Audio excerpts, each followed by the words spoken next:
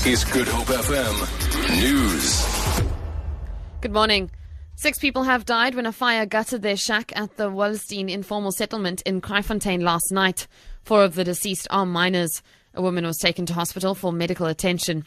Cape Town Fire and Rescue spokesperson Theo Lane says preliminary findings suggest a heating device caused the fire.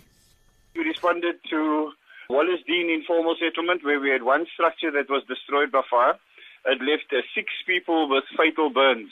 It'll be 2 adult women and 4 children, 1 male and 3 females. The cause of the fire was a heating device that was left unattended. 1 adult female was also taken to hospital with burns and smoke inhalation.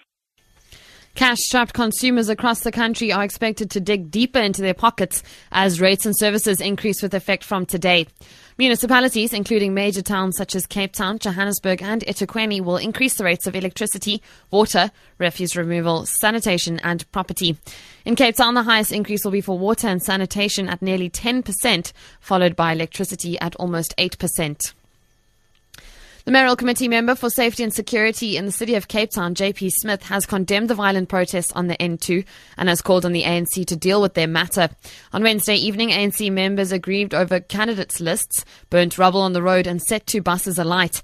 The ANC has already suspended one of its members for allegedly being the instigator of the violence.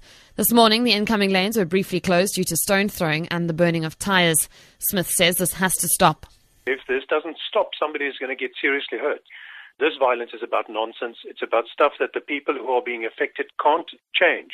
Not the city or those members of the public who are being threatened and inconvenienced and harmed on the road. They can't fix this problem. So I don't understand why it has to be everybody else's problem. This is an internal political matter which the ANC needs to sort out.